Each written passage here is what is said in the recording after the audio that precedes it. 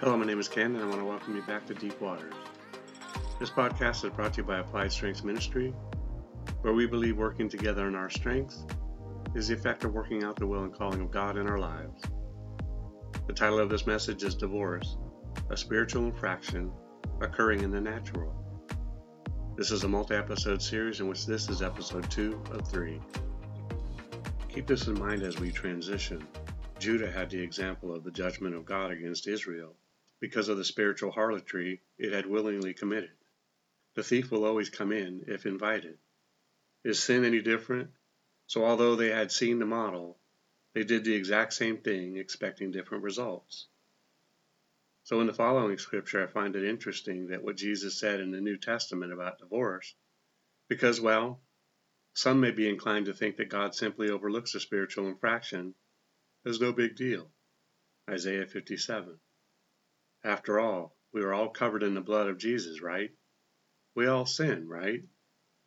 This is just another sin, and really no big deal, as God will forgive me and restore me. Yes? Yes. But you will need to consider what Jesus is saying here. Matthew 19:9. And I say to you, whoever divorces his wife, except for sexual immorality, and marries another, commits adultery, and whoever marries her who is divorced commits adultery. So it's almost like one sin leads to another. Now you are not just divorced, you are by all accounts a future adulterer, unless you become celibate. Matthew 19:10, 12, 1 Corinthians 7:7. You will more than likely drop right into this label. And now what? Does anyone today deal with this after remarrying another who has been married? Mostly not. We say things like, praise God, he has brought me the right man or woman, as if he made a mistake the first time. Again, what's done is done, if this was you or is you. Now you have an opportunity to deal with this thing properly. I may have covered soul ties below, but so for a minute, you should know that the two shall become one is a real thing. Genesis 2:24, Matthew 19:5, Mark 10:6-9, 1 Corinthians 6:16, and Ephesians 5:31. You may not feel the two being torn apart when you decide you no longer want to be one, but it is a real and violently violent tearing. And is this it? We all stay married and it will solve the world issues at large? Nope, not what this message is really about. Look-see. Ephesians 5:25-33. Husbands, love your wives, just as Christ also loved the church and gave himself for her, that he might sanctify and cleanse her with the washing of water by the word, that he might present her to himself, a glorious church, not having spot or wrinkle or any such thing, but that she should be holy and without blemish. So husbands ought to love their own wives as their own bodies. He who loves his wife loves himself. For no one ever hated his own flesh, but nourishes and cherishes it, just as the Lord does the church. For we are members of his body, of his flesh and of his bones. For this reason, a man shall leave his father and mother, and be joined to his wife, and the two shall become one flesh. This is a great mystery, but I speak concerning Christ and the church. Nevertheless, let each one of you in particular so love his own wife as himself, and let the wife see that she respects her husband. The answer is buried within what Paul is addressing here. Look at verse 32 and see what is hidden in a human marriage that actually pertains to the upcoming spiritual marriage. We have seen how we are made one flesh. Why didn't it say one and stop there? Why distinguish it with the word flesh?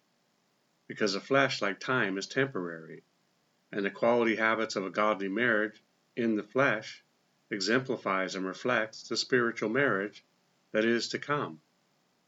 We have shown that the marriage in the natural results in two becoming one. Genesis 2:24, Matthew 19:5, Mark 10:6-9, 1 Corinthians 6:16, and Ephesians 5:31. But now hidden in Ephesians 5:32 is the true uncorrupted reason for maintaining a healthy marriage in the natural. So the outcome of divorce, before I show the parallelisms of marriage, is that we actually divorce God in the smallest of measures, which is in the individual. Do we not all have God in us? Is he separated from the tearing away of our flesh? Can we say that I want to be the bride of Christ and walk away from our own brides in the natural? Is this not a contradiction? Could it be that a natural marriage is a method of training us to be married to Christ? As badly as I'm explaining this, I cannot see how these two events are separated. Again, a natural divorce is a spiritual infraction. They go hand in hand. Maybe this is why God hates it so much. It is truly a mystery of marriage. The following scriptures are just like gold nuggets lying on the ground. Look at them from the perspective of marriage, and note the subtle correlation between marriage in the natural and marriage in the spiritual. But again, keep in mind your natural marriage is temporary, whereas the spiritual one is eternal. Both were intended to be one, in one, for one, and designed not to become apart from one. 1 Corinthians 11:2.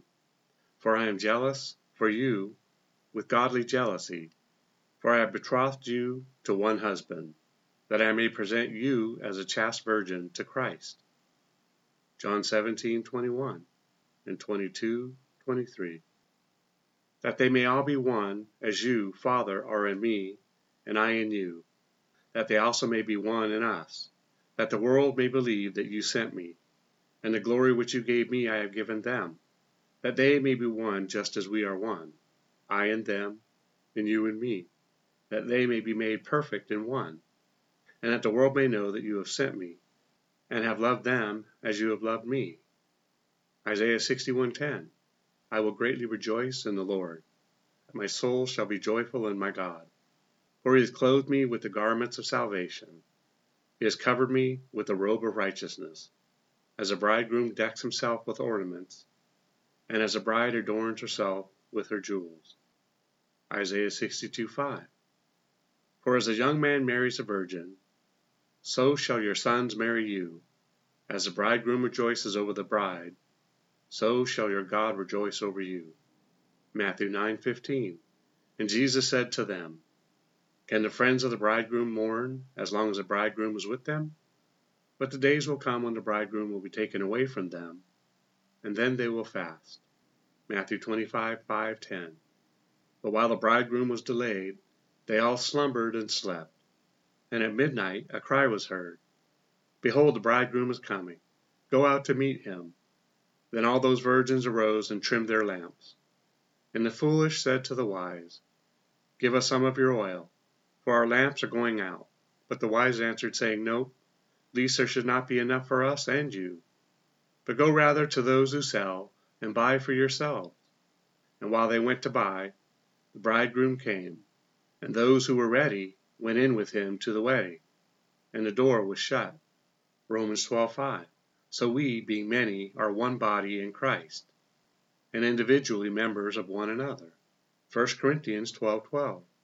For as the body is one, and has many members, but all the members of that one body, being many, are one body, so also is Christ. 1 Corinthians 15:23. But each one, in his own order, Christ the firstfruits, afterwards those who are called Christ's at his coming. Galatians 3:28. There is neither Jew nor Greek, there is neither slave nor free, there is neither male or female, for you are all one in Christ Jesus. Ephesians 1:10.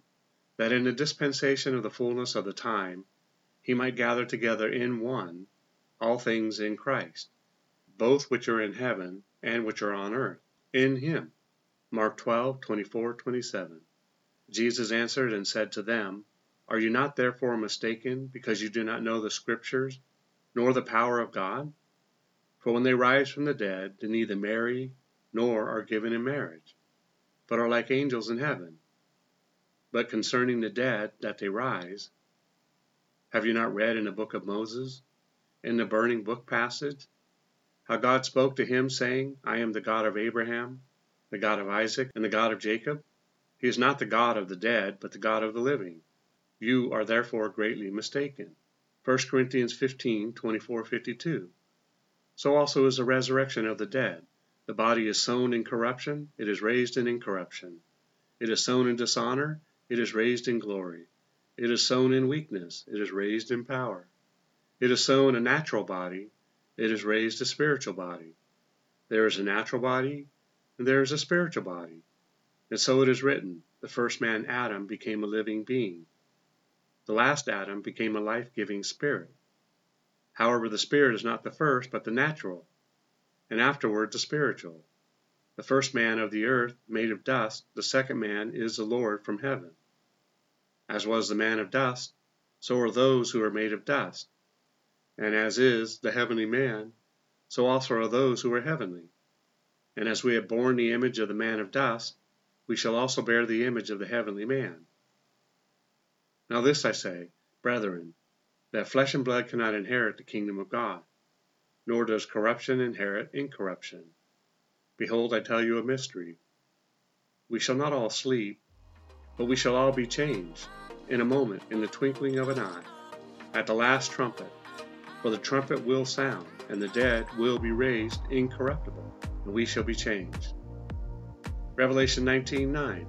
Then he said to me, Write, Blessed are those who are called to the marriage supper of the Lamb. And he said to me, These are the true sayings of God. Well, that's it for today. Remember, it's not what you find wrong or disagree with regarding these messages, but what you can take away from it. Together we can do more to impact the kingdom than if we work alone. Let's flip the script and kill, steal, and destroy the works of the enemy, and create space for the light of lights to shine through into people's lives. Plant a seed and click on the like and subscribe button. Let's build this ministry together. Thanks, and see you next time in Deep Waters.